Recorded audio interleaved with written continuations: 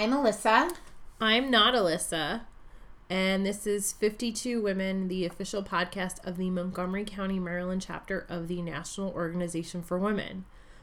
We didn't screw up the editing. We are missing EB1 tonight. She couldn't make it, and we miss her, and we're sure she'll be back soon. But it's just the two of us tonight. So there's something to look forward to there. Alyssa's coming back. Yay! Okay, so we wanted to start off tonight with some local news that's actually kind of upsetting and surprised the three of us when we were texting and talking about it. So there's a problem in this country, and I'll generalize, about untested rape kits. And I was kind of curious, like, well, what's our rate in Montgomery County? I would assume our rate's super low for untested rape kits. So I was very wrong. In the state of Maryland, there are about 3,000 untested rape kits. And as of this, all this data is January 1st, 2017. So maybe there's been a fantastic change in a year. But as of January 1st, 2017, there are about 3,000 untested rape kits in the state of Maryland. 1,165 of them are in Montgomery County. 1,100, for perspective, 871 are reported by the Baltimore Police Department. So I didn't go through this whole list. Crackerjack Baltimore Police Department. Police Department. I didn't go through this whole list, but it appears, just glancing at it, that we have the most in the state. Baltimore is second. And there was somebody that, and Howard County, the Howard County Police Department has 503. So I don't understand. Yeah. I wonder who we can call to ask about this. Yeah. This is definitely something that, as we're at our happy hours and the lovely people who are running for county council show up, and this is definitely something we should ask about. Yeah. And maybe we can get not like, what are you doing about this? Yeah. Just, okay, so who do we, like, what can we do? Because that's high. That seems, and I they don't give any reason. No, it's not table. like it's not like it's, time that they've had it. It doesn't really give you anything. It's just raw numbers. And they do separate it by untested versus anonymous. And there's a footnote here that says anonymous kits refer to SAEKs collected from victims who do not wish to participate in the criminal justice system. So they do separate that out. So the excuse can't be, well, these ladies didn't want us to test, because those are separate numbers. But I was sad about this, frankly. Like, I thought, we lived in a place that would be a little better about this. So it's definitely something to keep in mind. Yeah. And I don't know, if you run into anybody running for office, ask them. Yeah. I definitely want to know. Yeah. And I wonder what the difference is between like do people who don't, we need to ask a lot more questions, because I wonder if the people who don't want to participate, if that includes people who have settled out of court. You know what I mean? Yeah. Like, did the rape kit, but then settled out of court. Like, I wonder what that... Yeah, I'm looking for that footnote again. Although I guess, why wouldn't you just test it? You would still... If they did it in the first place, they would still need it. I don't know. It says something, under federal law, the law number, to be eligible for funding under the Violence Against Women Act of 2005, states must provide forensic examinations to victims free of charge, regardless of whether the victim wishes to pursue criminal charges. All Maryland jurisdictions and the Maryland State Police have complied with the federal mandate. Oh, I think there are some states where they charge you for your rape kit. Like, if you go to the hospital after you're raped, as they tell you, the checklist of things to do after you're raped. Don't shower, don't change your clothes, all those things we are supposed to remember. I think there are some states that charge you for that hospital visit. Yep. This place is... Let's go to...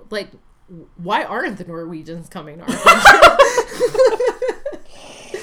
Oy. Why aren't they? Why aren't they? We're the shithole country. Seriously.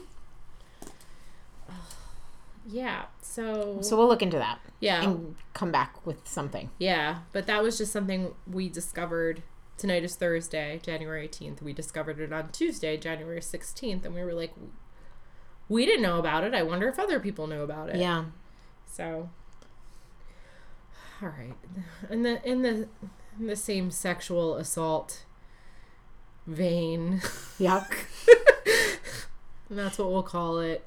There was a interesting piece by a publication that I had never heard of before by the name of Babe about Aziz Ansari and a woman who went on a date with him that turned into the worst night of her life.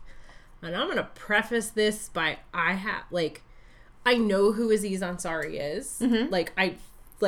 I know, oh, that guy. Yeah. Never seen anything he's done. Okay. Never, Like, you don't love Aziz Ansari. No, when I'm reading all of these hot takes on this article and people are like, oh, he says he's a feminist comedian. I was like, oh, I didn't know that. Like, I just know who he is. Yeah. I've seen, like, memes from him from Community or Parks and Rec. Parks and Rec. I don't... to prove my point. Yeah. Yeah, Parks and Rec. And actually, the thing that made me saddest as an Aziz Ansari fan is that I watched Master of None on Netflix, and he has elevated women and women of color and queer women and like into these roles, and I know it shouldn't be this way, but when I think of somebody one way, it's so much more disappointing to me. And I know that's not good or right, that I don't have as much anger, but I tweeted this out the other day, like, if I could, like, sing a Taylor Swift, Look What You Made Me Do, to all the men who have made me hate them when I want to love them, it's really annoying. Like, stop making me hate you. Yeah. Yeah, I just, and I don't... I read the article, and I've read so many articles about it. And my initial reaction is probably still the same, but I understand the other perspectives. Like, I think this woman is a victim. Yeah. I think she had an awful time, and she felt as bad as she describes. Like, I think that's that. And as someone who's been in a similar situation several times, like, that doesn't mean that my situation, like, the fact that was in that situation, that doesn't mean that I can tell this girl how she's supposed to feel. Right. Like, and I think some of the articles were trying to go that route. Well, like, this happens to all of us, honey. Like, it's nothing. And it's like, no, it is something. Yeah. Personally, I don't think he should be labeled a criminal and be sent to jail. No, I don't think what he did was illegal. I agree. But we have to have this uncomfortable conversation, all the while recognizing this woman is a victim. She had an awful time. She did not feel like what happened was consensual. And whatever her nonverbal cues were, doesn't mean that there was an affirmative consent, and doesn't mean that he has fault. Right. Well, don't you think that part of it, for me, and we've been texting about that person. For me, the reason these two stories made me so uncomfortable and so mad and so torn up inside about how I should feel about them is because I've been in those situations. Yeah. So then it forces you to look in the mirror and be like, this girl I'm feeling judgmental about while I'm reading this story, this woman I'm feeling judgmental about, that's me. Have I been sexually assaulted and I just didn't want to admit it to myself? After those situations, for me personally, my brain was, I put myself there. Yeah. And this story, these two stories, and the reactions to these two stories made me think, wait, did I put myself there? I put myself there in the room, but did I put myself into and it's like causing me to have to open up. Yeah.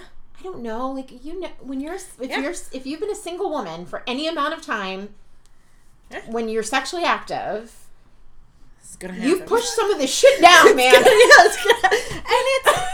it's interesting because one of the takes I read was by a woman. She's in her 30s, and this woman, Grace, in the Aziz Ansari, and I think that a woman in Cat Person, she was 19. Yeah, she was younger. She couldn't legally drink. But the guy was also younger in the story, wasn't he? No, he was in 30s. He was 34. Yeah, okay. Yeah, because he made fun of her. That's right, yeah. Douche. I have more of a visceral reaction to Cat Person. Yeah. But this woman whose take I was reading, she was coming at it she was a black woman in her 30s, and she had to leave college because she was raped, and the trauma and all that, like, she needed to leave college. Yeah. And she was talking about how her first reaction was, so what? Like, tough it up. Like, we've all, and then she was kind of analyzing her reaction, like, speaking of herself as a black woman, but also she brought, and I'm not going to paraphrase that because I'm not a black woman and I don't want to step on that. Like, that's her story to tell.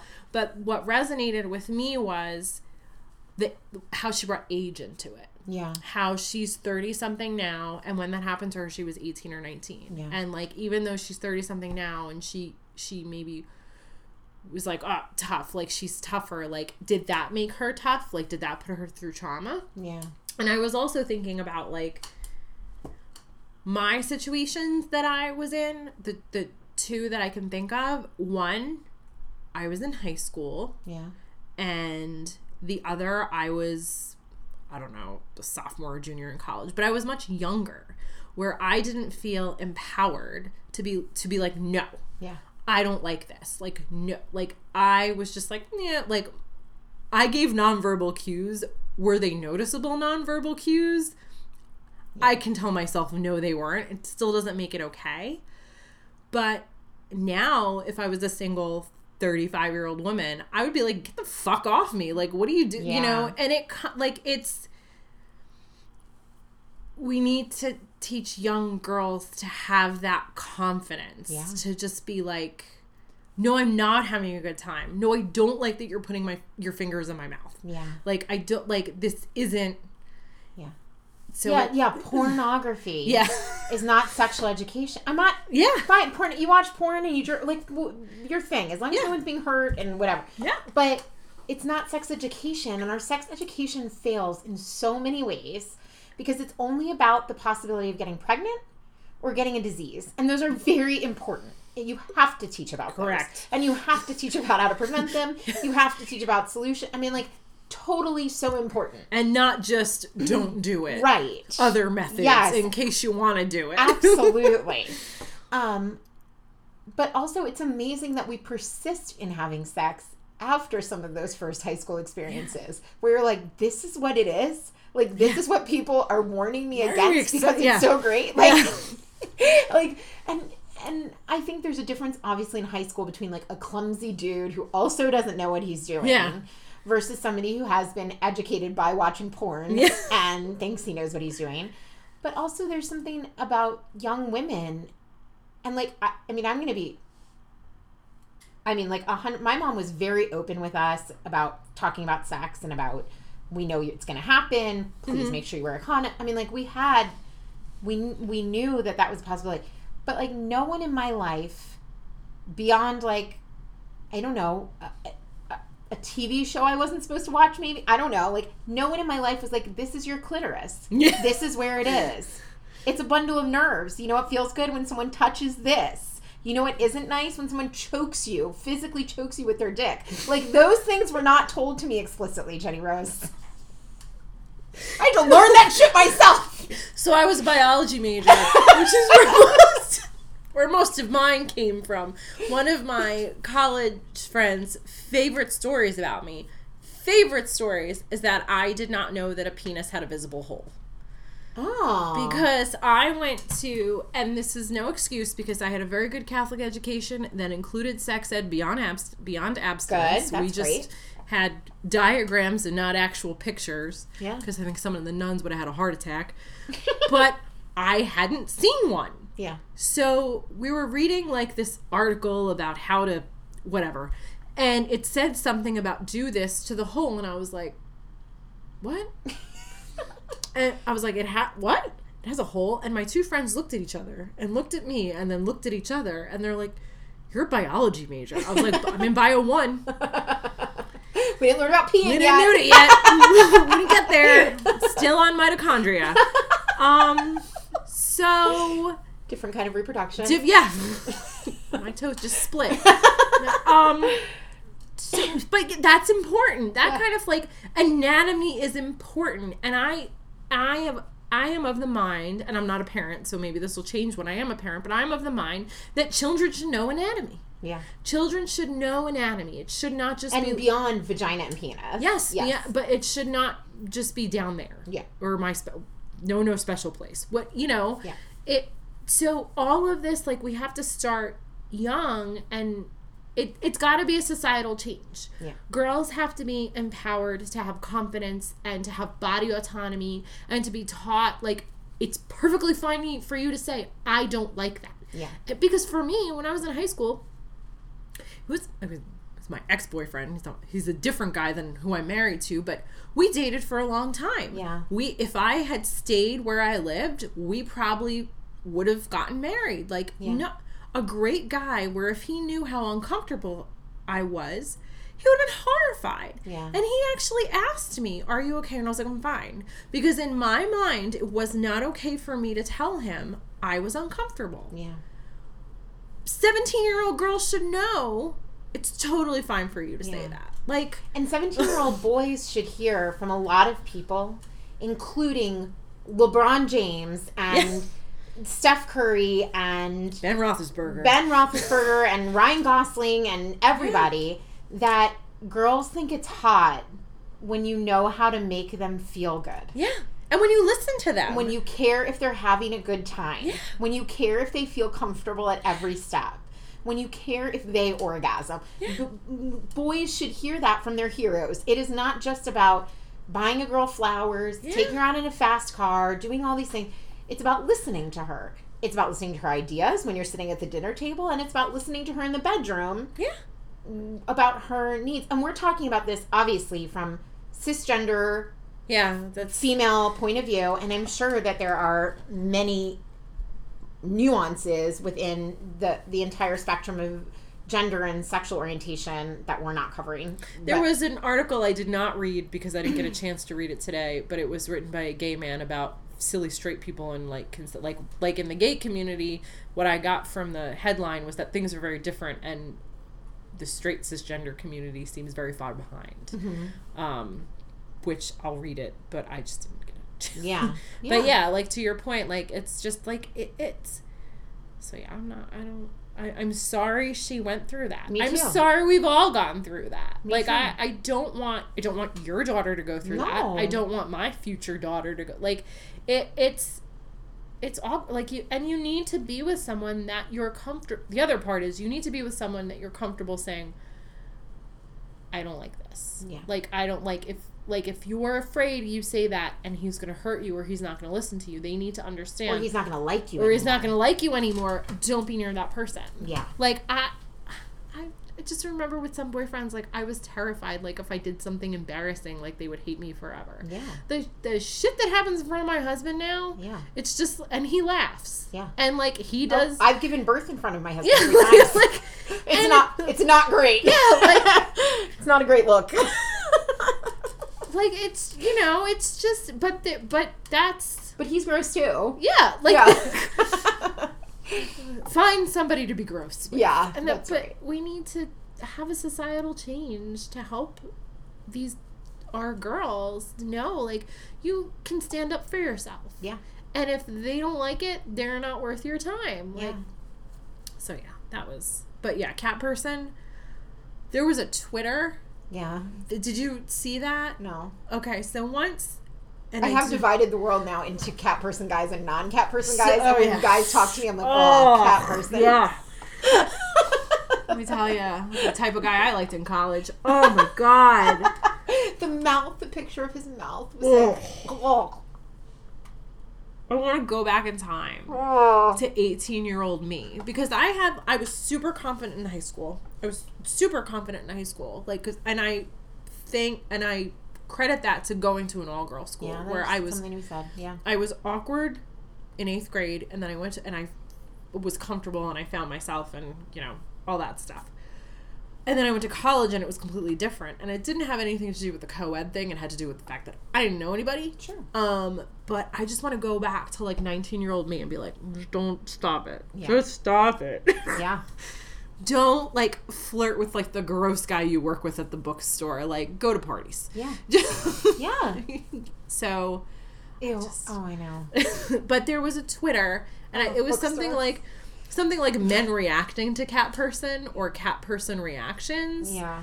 I'll find it, and we can post it, and I'll send it to you. Okay. But it was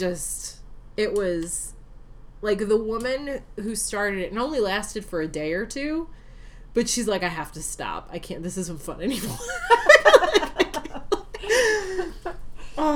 Everybody's done it.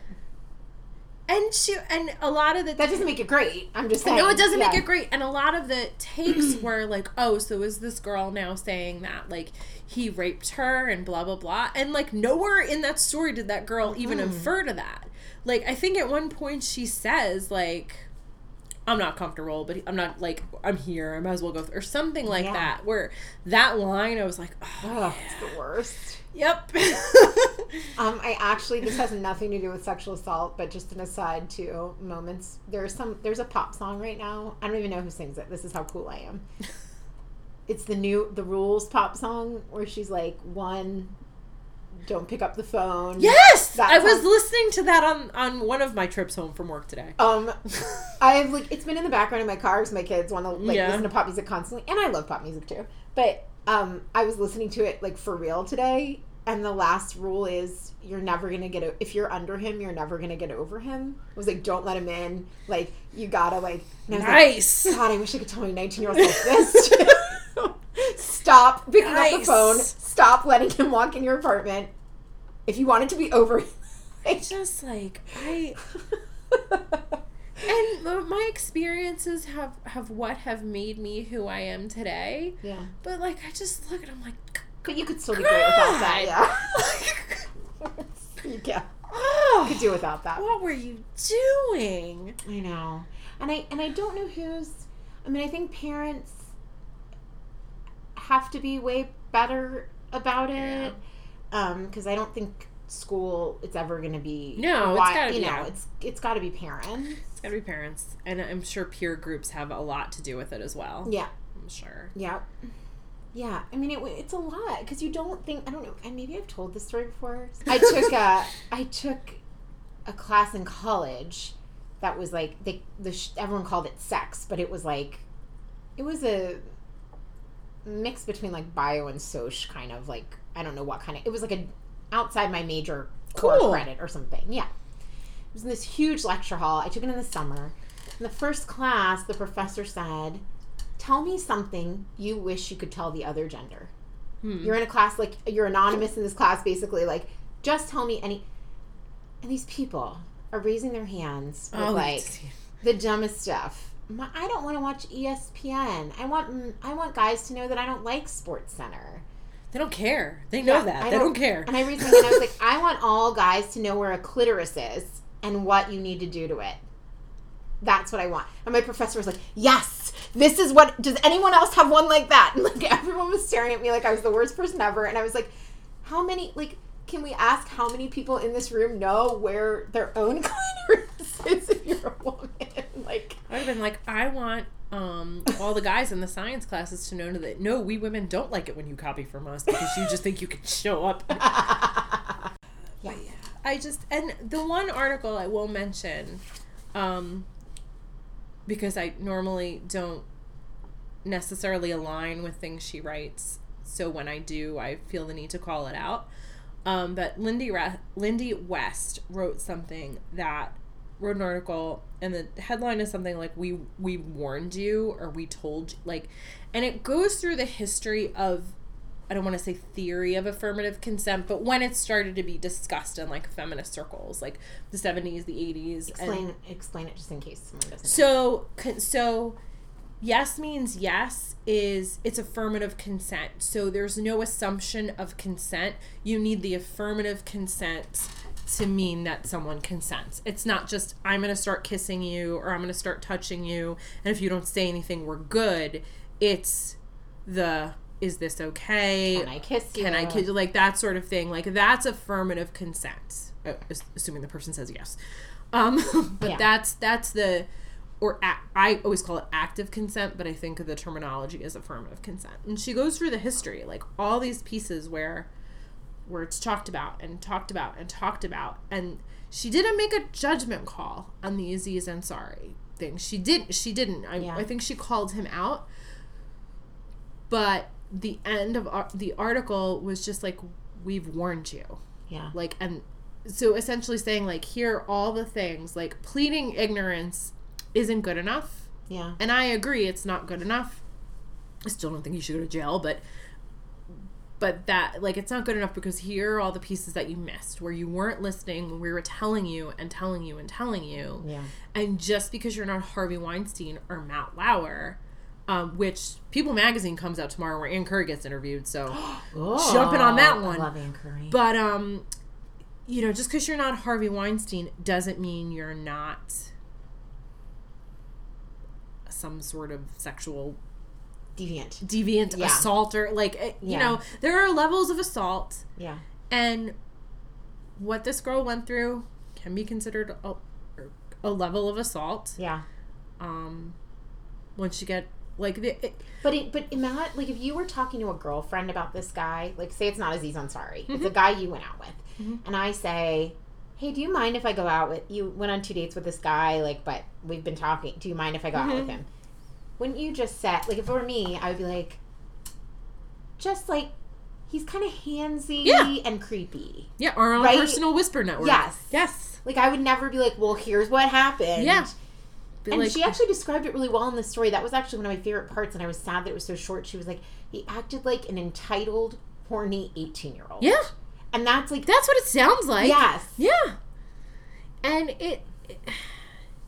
yeah. Yeah. But it would be like that. It wouldn't be like outright, I think this guy went too far with me. I think this guy... It would be like, he's a little creepy, and his hands are really everywhere. He goes super fast. He's aggressive. Yeah, he's aggressive. Like, you have to be clear. Yeah. Like... Yeah. So But even as a woman, I mean, I guess you, like, it's a bad example because we're good friends, but, like, if you were, like, an acquaintance, I don't know if even as a woman, I need more balls to feel comfortable saying, hey. Oh, I would. This dude was really, maybe now at this age, but, like, when I was 18 to 20.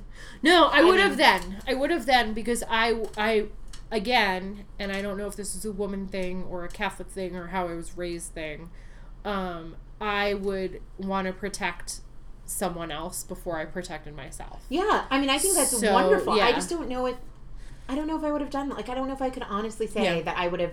I mean, I think I would have said creepy, handsy. I would have said all those things. Yeah. But I don't think I would have been. I think I would have been like, she's gonna. Then what if she tells him I said that? And what if I'm exaggerating? Yeah. And what if I'm blowing this out of proportion? I can hear my own neuroses happening. Yeah. I don't know. I mean, good that you wouldn't, but I mean, good that you would tell everything. I think maybe, though, there are some people who would need a little more, like, me at that age would have needed someone to be like, you should warn everybody about this. Yeah. You know, like, I would have needed that encouragement. Again, the all-female environment might have helped. Yeah. I went to all-girl camp and I loved it so much. It's not like... People have such wrong misconceptions. I mean, it was catty and it was cliquey and, you know, the cliques had names and there were warring factions sometimes. But, like, when we went on our retreat days, like, we were all, like, fine. Like, it's, you know, when it came down to it, like, those girls would have, like, ripped somebody's hair out, you know, which violence isn't the answer. But it's a very different scenario than other. Yeah, no, I think, I mean, I loved all-girl camp, and I was a tomboy. So we would have dances with the all-boys camp. Mm-hmm. And all the girls, they would let us out early from activities. They would always give us, like, some ridiculous smelly, like, dinner that night, though, before the boys came. Like, bad breath dinner. On purpose. I would wear, like, cutoffs and a sweatshirt. Yeah. To the dance, and everyone else would be, like, they would have their caboodles. Like, to see the boys. You're dating yourself. Caboodles. But yeah, there is something about, those were the only days that anyone got really, like, into a fervor, because every other day everyone was in cutoffs and a sweatshirt too. We had an exchange one time. We had like 5. Sometimes they would send like 5 girls to one of the all-boys schools, and they would send 5. So when that happened, it was just like everybody's heads out in the hallway, like, oh, what's that? Or you could like smell the cologne down the hallway. Oh my gosh. Woods from Abercrombie. Polo Sport. It's like, no, it's not Polo Sport. Yeah. Oh my gosh. You could smell it down, because it was a super small school, like really, really small school. So like you knew. And fun times. I would go back to high school if I could. Anyway, so back to the horrific world we live in, where Donald Trump is president and Mike Pence is fucking vice president. Mike Pence, who's an evangelical, but seems to not care about spanking with Forbes magazines. He's fine with that. No, it's Trump. No, I know, but Mike Pence is fine with the fact cool that happens. That? Yeah, no, that's... He's not cool with transgender kids, but... I think Mike Pence is sitting in some dark office just waiting for the impeachment to come. Mother! I think he's waiting. I think he's helping line up the evidence. I think people severely underestimate his ability to plan things. Yeah. Because he's the competent one in this administration. That's true. Look, his crew cut means business. So anyway, today I saw on Facebook, and I was amused at where the information came from, and I'm not going to say where because I'm not going to get anybody in trouble, but if you see me in person, ask me and I'll tell you. An article came up from HHS, Health and Human Services, that said, today, the U.S. Department of Health and Human Services is pleased to announce the formation of a new Conscience and Religious Freedom Division in the HHS Office for Civil Rights. I screamed the F word at my desk at work. Thankfully, no one is in the office today. The Conscious and Religious Freedom Division has been established to restore federal enforcement of our nation's laws that protect the fundamental and unalienable rights of conscious and religious freedom. Long story short, if your doctor decides that it's against his religion to perform an abortion or prescribe birth control, or treat you as a transgender patient, right? Apparently they took that out. Oh, okay. But I'm sure that'll be covered soon. Yeah, it's a slippery slope for sure. Yeah. The OCR director, Servino, said laws protecting religious freedom and conscious rights are just empty words on paper if they aren't enforced. No one should be forced to choose between helping sick people and living by one's deepest moral or religious convictions. And the new division will help guarantee that victims of unlawful discrimination find justice. So, 2 thoughts. Or 1 question and a thought. Did everybody else read a different Bible than I did? Because I've had several years of religious education. CCD class, Sunday school, and then, as I mentioned, 4 years of Catholic high school. I don't remember because as Christians, and that's where this comes from, protecting Christian freedom, we're supposed to pay attention to, like, shit Jesus said. And I don't remember him ever saying, like, if you're morally opposed, don't save that dude's life. Yeah. Like, so that's my question. Is there another Bible that I just wasn't aware of? Right. My statement is I'm about to join the Satanic Temple because they're the ones who, and I looked it up before I said that so no one, like, loses their mind, but they're the ones that fight all of this stuff because they say, like, abortion's a sacrament, like, or gay marriage is a sacrament, like, all this stuff. Like, are you kidding me?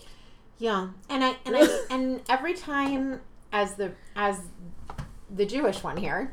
Every time... Doesn't say that in your Bible either. No, it doesn't. But gay marriage... things that the Christian right picks out of the Old Testament. Yeah. Even though I kind of thought New Testament was really... Anyway. Things that they pick out of the Old Testament. You know, Jews believe that religion is rabbinic. So you rely on the rabbis. Rav, the Hebrew word Rav means teacher. Mm-hmm. So you rely on the teachers of your religion, the most educated, to interpret what's written there. Not everything is there. And you rely on them to interpret. Mm-hmm. And to understand that things were the best wisdom of whatever thousands of years ago they were written. And that we have new information here. And so... like, that's the thing, too, is that, like, you can't go back to the Old Testament and be like, well, we're going to read this word for word and follow it word for word, because the people whose Bible that is don't think that way. As Lewis Black says, it's not your book. Yeah. Yeah, that's true. I mean, Mike, like, Mr. Pence, do you eat shellfish? Right. Do you eat bacon? Right. There's definitely crab at Mar-a-Lago. Do you have, do you have a cheeseburger? Like, do you wear... 2 different kinds of cloth together. Polyester cotton fiber. When you have your vegetable garden, do you care about what's grown next to what? I don't... This is the part that made me really upset. Acting HHS Secretary Hargan said President Trump promised the American people that his administration would vigorously uphold the rights of conscious and religious freedom. That promise is being kept today. The Founding Fathers knew that a nation that respects conscious rights is more diverse and more free, and OCR's new division will help make that vision a reality. Okay, first of all, fucktards. Yeah. The Founding Fathers were agnostic. Yeah. They went to church because that's what you did. Yeah. Because if you didn't, you were a pariah and burned at the stake. Yeah. Shout out to Sally Osborne. Yeah. Or Sarah Osborne. Sarah Osborne. The word God doesn't appear in the Constitution. It says like creator or something. And why do these assholes only care about the Founding Fathers when it comes to this? You don't fucking give a shit about freedom of express, like the press. Oh. You this is what we take from it, like. Freedom of religion if you're a Christian white person who was born here and whose parents were born here. Yeah, like I'm pretty sure, like, I mean, Thomas Jefferson was kind of a dick, but I'm pretty sure he's like, not what I meant. Yeah. Not what I meant at all. So yeah, this just came out today. I don't know if there's any action for us. Like, I don't know. Yeah. I mean, here, I don't think it would be a thing because there are so many doctors. Yeah. But, like, you picture someone who and this is why I'm a big government Democrat. Because there are people who don't live in Montgomery County, Maryland. Rules. Yeah. And there are women who don't live in Montgomery County, Maryland, in places where there might only be one OB for many, many, many miles. Or one pharmacist. Or what? Right. Yeah.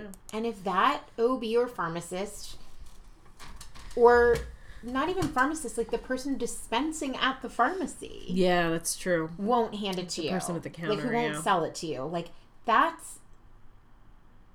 It's egregious. It's like, and doctors take an oath to do no harm. So, like, I was texting with a friend of mine who, she's a registered Republican, did not vote for the administration, is horrified at what's happening. She's like, when was this a problem? Like, why, like, what doctor is being forced to do this? Why is this? And you can't force a doctor to save someone's life. Like, that's what they're supposed to do. So what problem was this solving? Right. And I was like, Mike Pence hadn't had an erection in a while. Yeah. I don't know. Right. Like, I'm not sure. When you go, the history, we know, I'm not the one out of the three of us, but... My dad was born on Abraham Lincoln's birthday.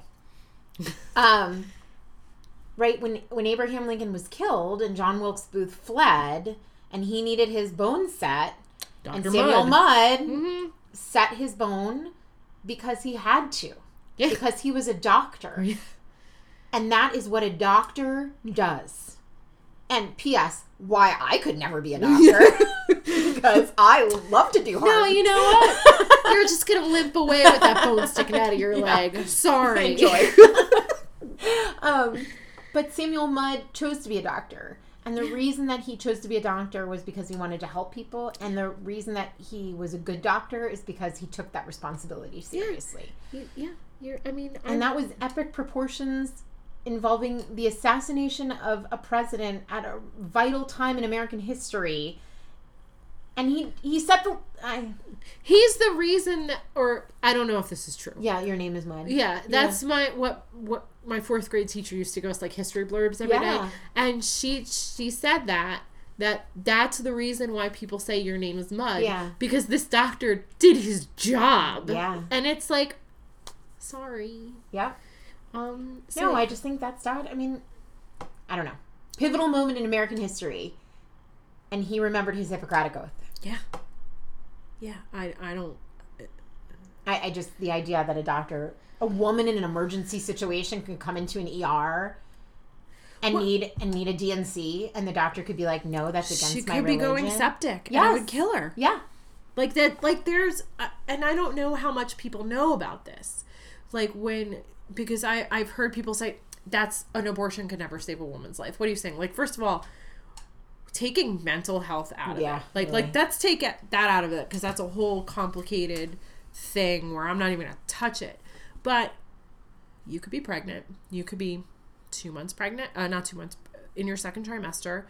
The fetus could essentially be dead inside you. And you could go septic. Septic is a blood infection. It kills people every damn day, no matter what age you are. Yeah. And by a doctor refusing to do that DNC or to take the fetus out of you, that refusal could kill you. Yeah. Like, that's not maybe we'll just, like, that's what happens. Yeah. So, and we don't have the best maternal health in this country. Right. At all. Like, I don't even know what number we are now. It's sad, whatever number it is. Yeah. For a quote unquote developed country. Yeah. Too. So, I don't know what we can do. It's worth asking our elected officials if there's anything we can do. Yeah. So maybe I can...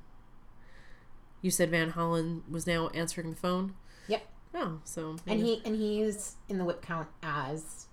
I mean, by the time this comes out, we'll know. Yeah. But he is in the whip count as, I would rather shut down the government than not have clean dreamers. Good for you, Chris. Thank goodness. Good for you, Chris. Okay. And on the topic of abortion, this will already have happened when the pod comes out, but National Now will, tomorrow is going to be downtown at noon. They're going to be in front of the Supreme Court, and they're going to be a peaceful counter presence to the March for Life. It's the anniversary of Roe v. Wade. 122. So, and I'll just read you the press release. Imagine what it would be like if Roe v. Wade had never happened, said Tony Van Pelt, president of the National Organization for Women. Imagine a return to back alley abortions. Imagine low-income young women forced to travel hundreds of miles across multiple states to find a state where abortion remains legal. Imagine a meteoric rise in maternal and infant mortality rates. The nightmare is the fondest dream of anti-choice extremists who want to repeal Roe v. Wade. They're using today's Roe anniversary to double down on overturning the law of the land. The protest is going to be supported by NOW and the Feminist Majority Foundation, Lady Parts Justice, and allies. And it's true that this would not, overturning Roe v. Wade would not make wealthy, particularly white women any less likely to have an abortion. They would be able to go somewhere else to have an abortion.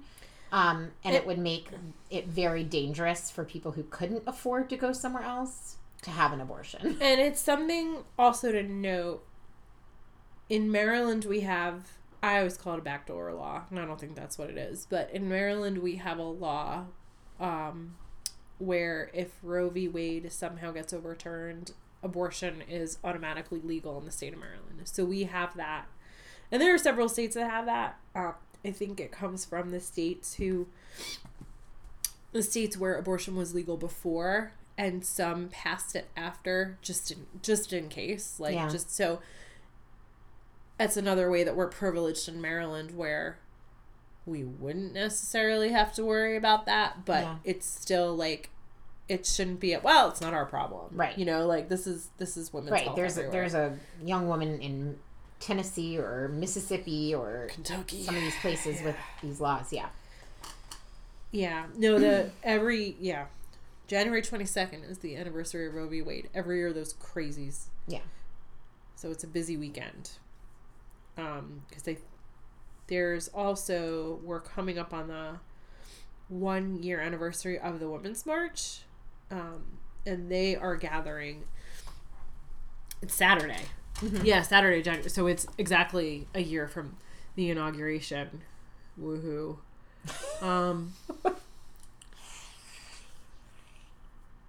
It's been a long year. It's been a long year. A long year.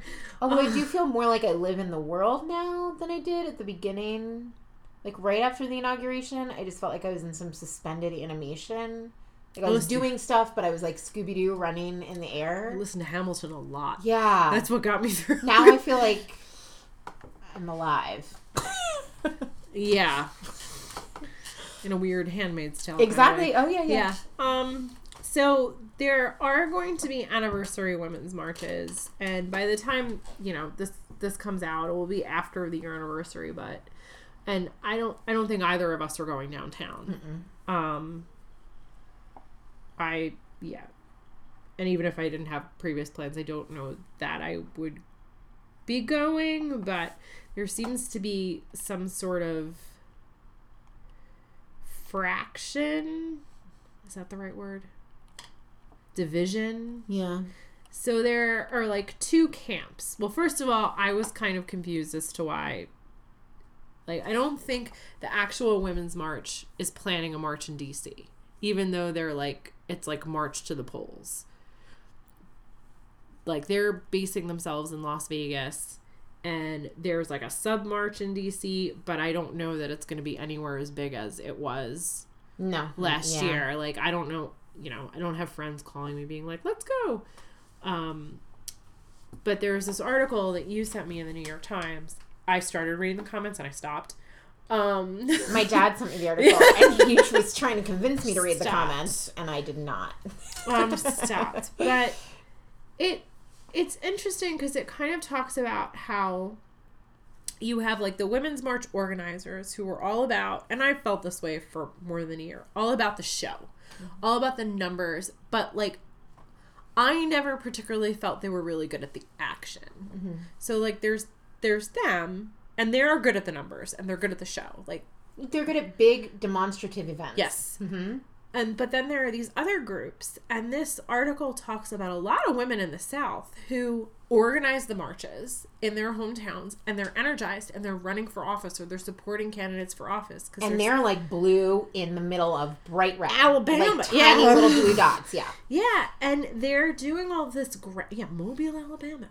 They're doing all this groundwork, and they were kind of cut off, and it's really, really sad. Well, and one of the, was it March On?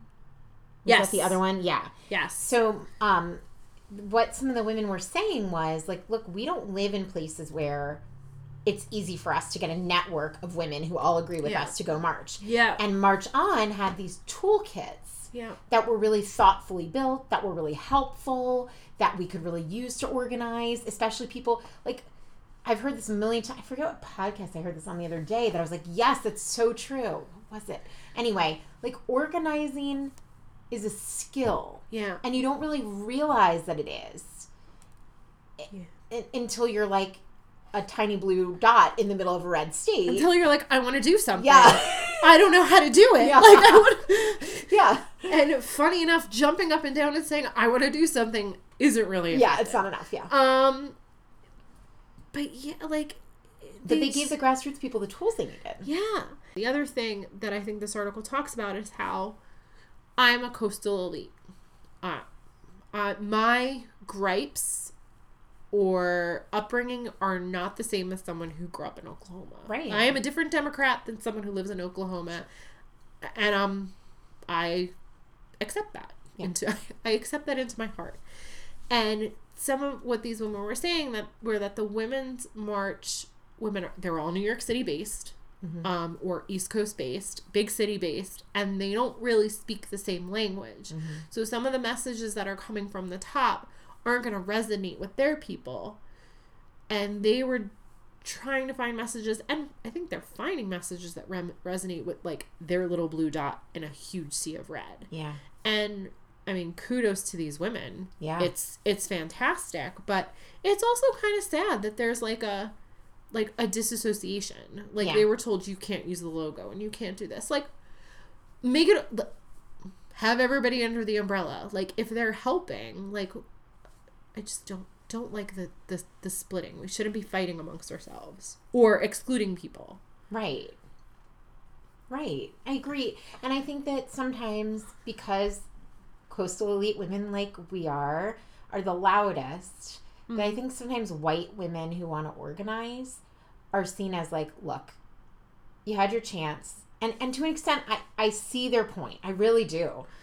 But some of these women from Mississippi, for example, they have lived a life that has almost nothing in common with you and I. Not just like, I mean, I know you just said that basically, but like, no, that is correct. Yeah, I mean, that's a very good way to put it. Almost nothing in common. Yeah. Income wise, expectations wise, educationally, like, or how hard it was for them to get whatever education they ended up getting, or whatever, all the hoops they had to jump through. Yep. So I think they have a unique voice too. Yep. And I understand with the idea that it's frustrating to talk about the forgotten white man. I do. I'm frustrated by that too. Yeah. And someone who the Women's March people hold up very high, Bernie Sanders talks about that all the time. So whatever. But the MGTOWs. But white women from small southern towns, you know what I don't know shit about? Their life. Yeah. I really don't. No, I have no. I watch the Food Network, and I see like Trisha Yearwood, and I see the hell's her name? The Pioneer Woman. Yeah. And I'm like, Drummond. Yeah, I'm like, I would love your life for 2 weeks, but is like that actually what life in Oklahoma is like? Yeah. Pretty sure it's not, because her husband owns like half the land in Oklahoma. Yeah, and she used to live in LA. Yeah, and like I have no idea, and it's arrogant to think that I would be able to speak for those women, like especially a Democrat, who's willing to speak out. Yeah. Like we've talked about this, but like when we were calling these women in Virginia at the thing to turn Virginia blue, the phone bank, there were men who wouldn't let their wives get on the phone. Now this is deep red Virginia, but being a Democratic woman who's poor in a place like that, where your husband might not even let you get on the phone if you're considering voting a different way than he, like, what the hell do we know about that? Texas used to be a very Democratic state. Yeah, and Cecile Richards' mother was Texas used to be Charlie Wilson's war. Yeah. Julia Roberts' character was a rich Democratic white woman from Texas. Like, I think there are still pockets. Yeah. But they speak a very different language than we do. Yeah. And that's okay. And their Democratic Party is more, their reason for affiliating with the Democratic Party is more one of unions and more to do with working class ideals. And that, not that there's anything wrong with that, we just don't have that. You're exactly right. You're exactly right. We don't speak that language.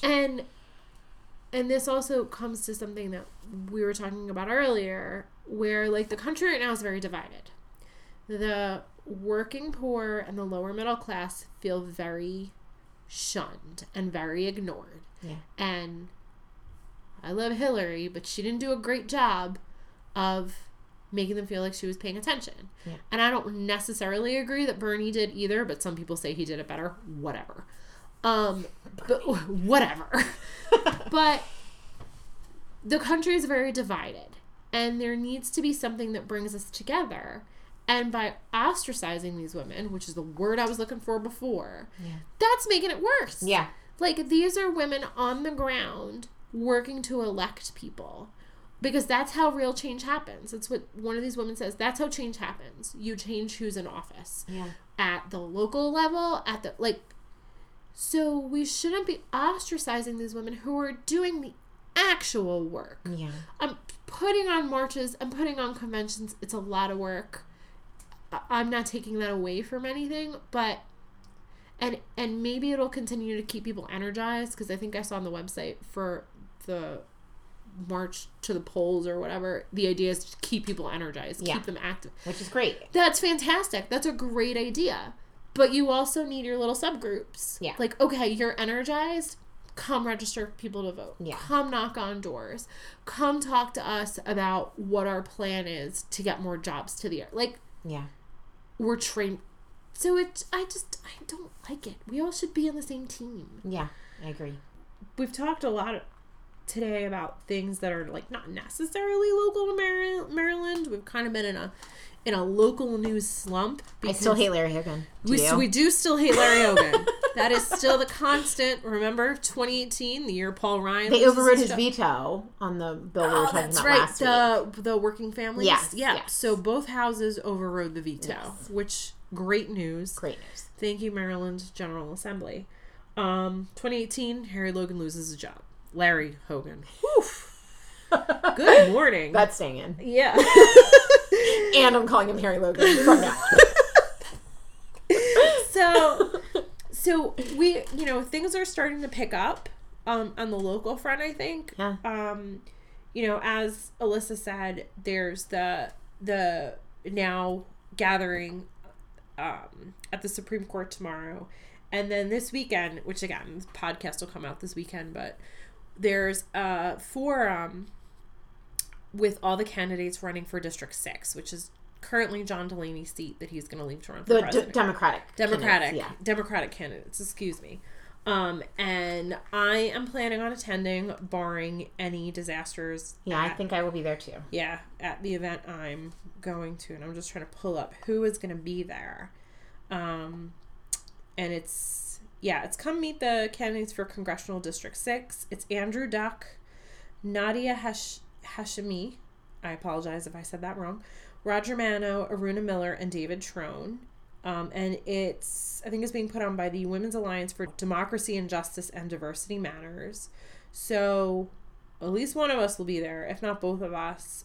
So we hope to come back with some fun tidbits from that. I know we're all keeping our eye on that, because it's important that we keep that seat. And that's a really weird, dare I say, gerrymandered district where...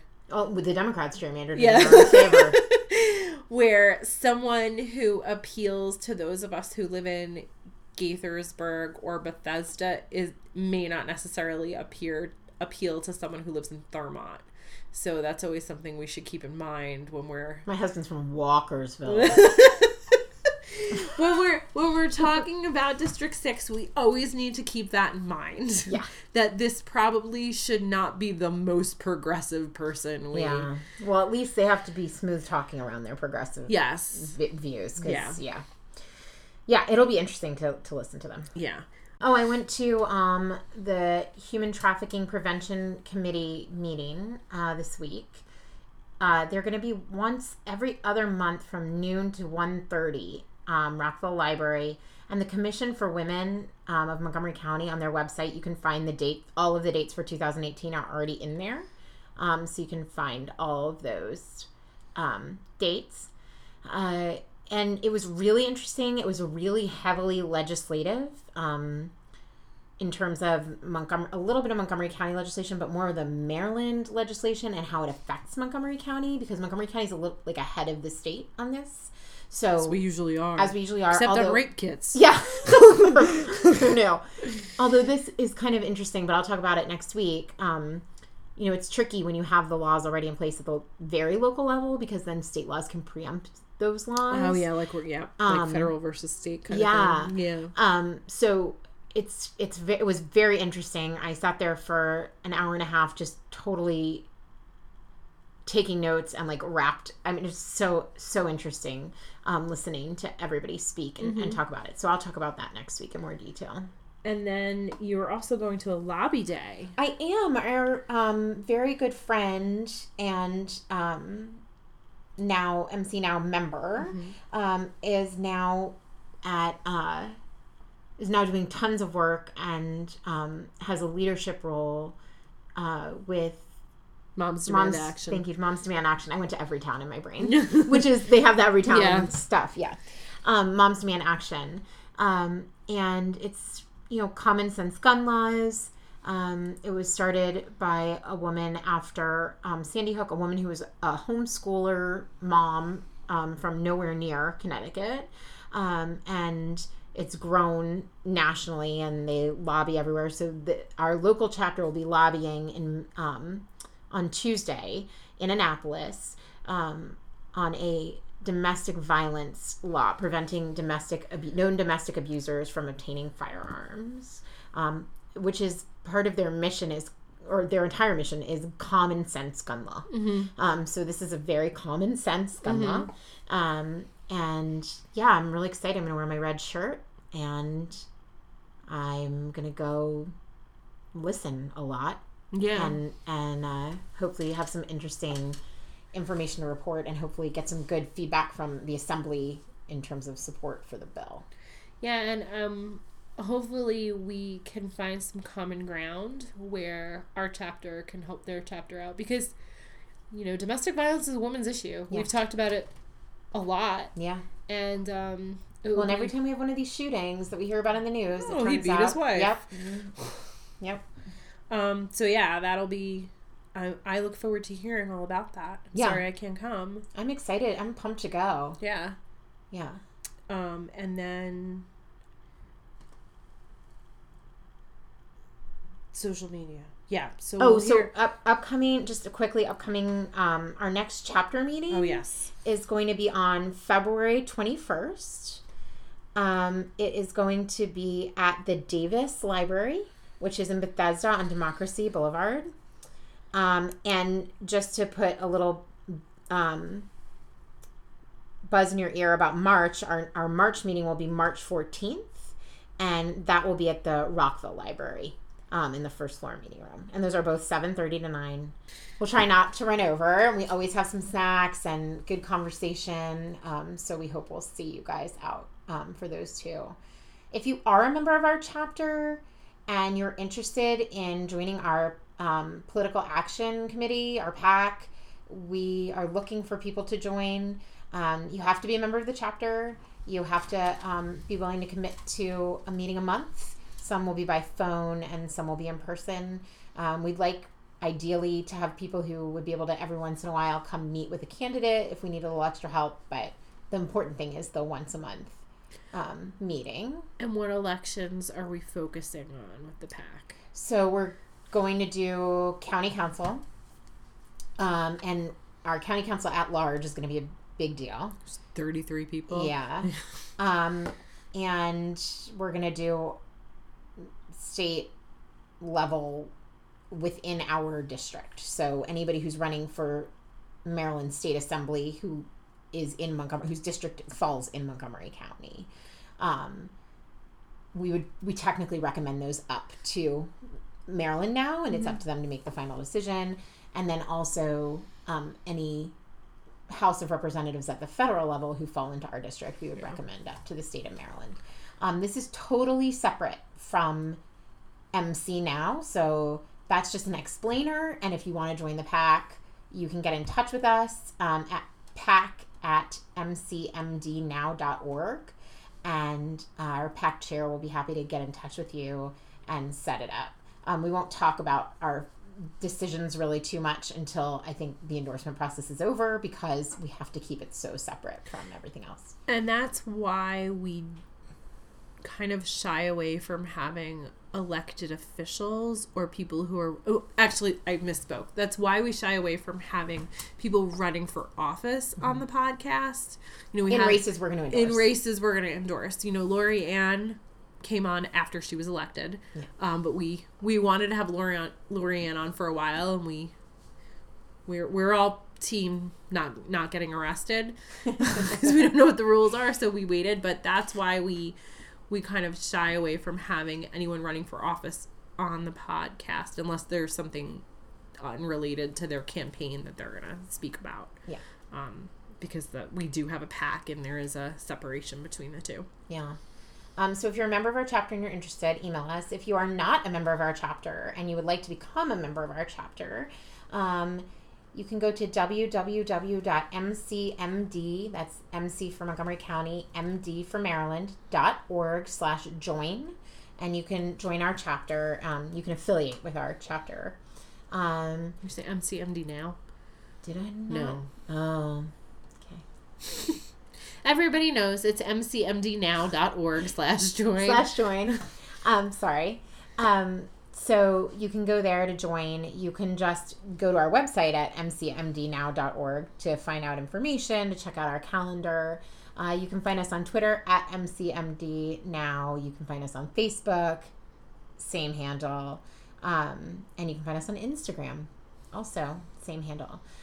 So we'd love to hear from you. We love tweets and messages, and we're always looking for feedback and information, and looking for people to join in big ways, but also in small ways. If you don't have much time to give, we can find something for you to do. And if you know about any other tidbits that are going on in the county, like the rape kit thing, like, is there anything else we should know about and we should be asking people? Because part of the PAC process is asking candidates questions. You know, the PAC is going to endorse people running for county council and county council at large, and part of that process is having these candidates fill out questions. So that's how I found the rape kit thing. Yeah. You know, we were thinking of questions. So let us know, is there like a weird issue that we don't know about that we should be asking candidates? Like, that would be super helpful. Yeah. Okay, so Woman of the Week. This week's Woman of the Week is Shark Lady Eugenie Clark. I have to say I'm biased toward Eugenie Clark because she went to college with my grandmother. And they were both zoology majors at Hunter. They graduated together. She came to my elementary school to speak once. And I went up and told her that she knew my grandmother. This is our second Woman of the Week that went to school with your grandmother. That's true. Bella Abzug. Yes. Oh, boy. Hunter College. All women in those days. Okay, so this week's Woman of the Week is Shark Lady Eugenie Clark. Eugenie was born in 1922 in New York City. Her father was American and her mother was Japanese. Eugenie was a very early swimmer. She could swim before she was 2 years old, and she credited her Japanese culture with her love of the sea. As a child, Eugenie visited the New York Aquarium, the one in Battery Park. That was, and it inspired her to imagine swimming with the fish she saw there, including the sharks. Her interest in animals never wavered, and she studied zoology at Hunter College and earned her master's and PhD from New York University. Eugenie applied to Columbia University for her postdoc, but a scientist there told her, a male scientist, if you do finish, you will probably get married and have a bunch of kids and never do anything in science after we've invested all our time and money in you. God, they're still saying that. Despite the fact that women had no real place in the field of marine biology at the time and the rampant misogyny in the sciences in general, Eugenie went on to write an international bestseller called Lady with a Spear about her graduate research in the South Pacific. Eugenie faced further discrimination at Scripps Institute of Oceanography, where no women were allowed on overnight trips and were shut out of a trip their male colleagues took to the Galapagos Islands. After leaving Scripps, Eugenie worked at a few jobs in the Northeast before moving to Florida to work at Mote Marine Laboratory. Eugenie did groundbreaking work, including developing the first test tube babies in female fish. She was most outspoken, though, on preserving sharks, sea life, and the oceans themselves. She found that sharks were not mean, stupid animals that they have been taken for in the past, and she taught the world about why it was vital to conserve the species. She was actually, after Jaws, when people were so afraid of sharks, she spoke out a lot and tried to educate people about sharks and how they weren't dangerous and how they were beautiful animals that we needed as part of our food chain in the ecosystem in the ocean. Eugenie was known for being daring. She once rode the back of a 50-foot whale shark. She was known for breaking gender barriers and for being a lifelong teacher and learner. She taught at the University of Maryland until her retirement in the early 1990s, and she was still scuba diving until she was 92 years old, only a year before she died of non-smoker's lung cancer. She had an academic paper under review when she died at 92. Non-smoker's lung cancer or non-small cell? Non-smoking lung cancer is what they called it. Huh. she had an academic paper under review when she died at 93. Okay. She never stopped publishing. In addition to her legacy as a conservationist, pioneer for women in the field of marine biology, and brilliant scientist, Eugenie had 4 children and 1 grandchild, all of whom she took on diving adventures with her throughout her life. That's awesome. Awesome. She was so awesome. It was actually hard to sum up everything she'd done because she's written so much and published so much, and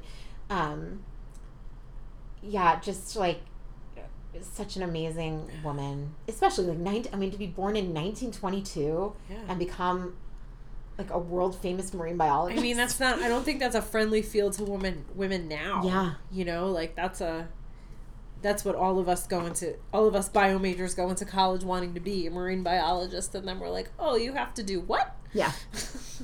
But that's so cool. Yeah, it's cool. And we'll post the links to her, the articles about her. She had an obituary in National Geographic. So pretty amazing. And then the Moat Lab where she worked and University of Maryland both did huge pieces on her life after. There's a lot. It's interesting. A lot of the women I know or a lot of the people I know in marine biology and zoology are women. Like Eugenie Clark, Diane Fossey, Jane Goodall. Yep. Which they're both British. So Jane Goodall's British. Jane Goodall's British, yeah. Don't know about Diane Fossey. Yeah, I don't know either. But so we haven't done them because I don't think they're American. Jane. I love Jane Goodall. But they're fascinating. Yeah. And I mean, like, do they stick out to me because they're women or because they're just better than all the men? I don't know. I'm not sure. Probably the latter. Yeah. So we should end on that. Women are better than men.